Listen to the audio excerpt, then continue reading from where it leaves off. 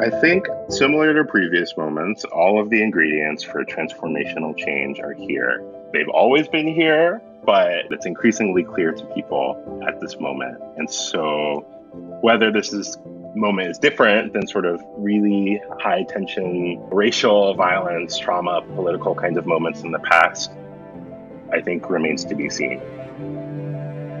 Darian Alexander Williams is a PhD student in the Department of Urban Studies at MIT. His academic research, which focuses on disaster recovery, community organizing, and marginalized populations, has taken him to study in locations and with communities across the country and the world. As recently documented acts of police brutality ignited Black Lives Matter protests globally, Darian found himself reflecting on the early days of his academic career, when he was exposed to a history of resilience within Black communities and the tradition of Black people building things and creating a space for themselves not talked about much. He quickly realized a lot of scholarship and national attention was focused more on the destruction and trauma in communities of color, rather than the ways those communities have harnessed their power to adapt and organize. To Darian, it seemed vital to learn about the actual past, to understand the present, and build a better future.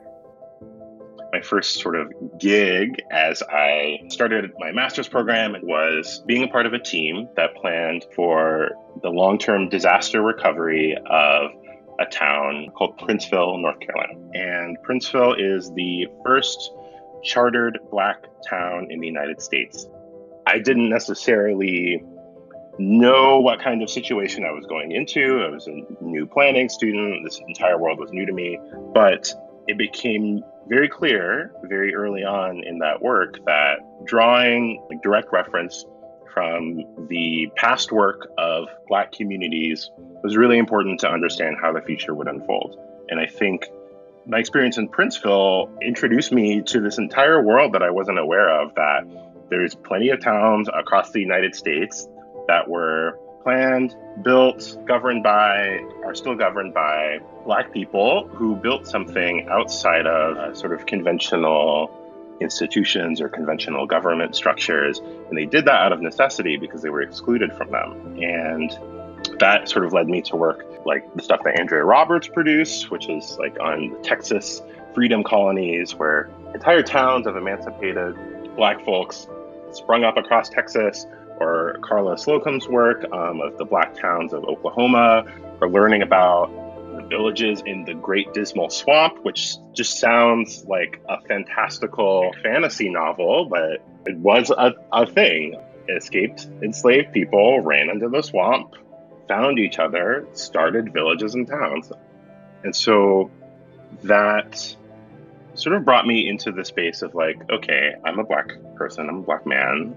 I am interested in what the future looks like for me and for my family and for my communities. And I think there's no way for me to sort of like get at that without understanding the past. And so when I think about sort of social unrest and police brutality and Black Lives Matter, how the instruments of urban planning have pushed people into a space or into relationships where wealth is being extracted from them, labor is being extracted from them, people are suffering quite a bit, and how that produces these moments where people resist and where people build something and fight back. And also in that process, imagine what the future is and what kind of future they're building.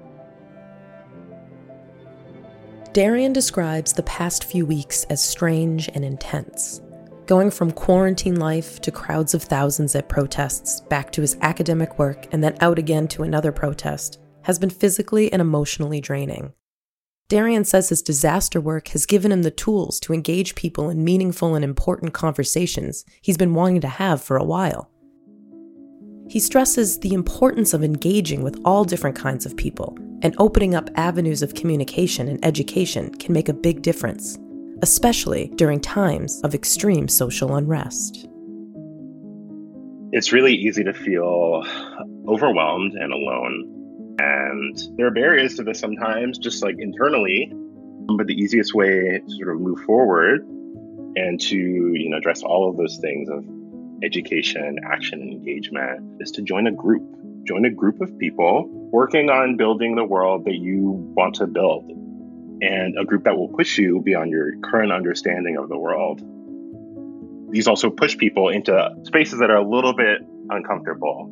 You have to be a little bit uncomfortable. You might have to break some policies. You might have to break some laws if you acknowledge that these policies and laws were built unjustly or built on the oppression of a certain group. You should not be comfortable in this moment, in my opinion. And there's plenty of people who are asking folks to join their group. And there's plenty of folks who have written recommendations and statements and strategies and game plans for people to follow. The BGSA and the BSU are really inspiring groups for me. Since their founding in 1968, they've been pushing so many ideas and imagining so many different, better worlds than the one that we're currently in. And I think it's possible to make those worlds happen. So I think that's what's kind of important to do right now. Have people that you're accountable to and listen to them and actually do right by them. And in turn, do right by yourself. Thanks for listening. You can find more audio content from MIT on Apple Podcasts, Google Play, Spotify, or wherever you get your podcasts.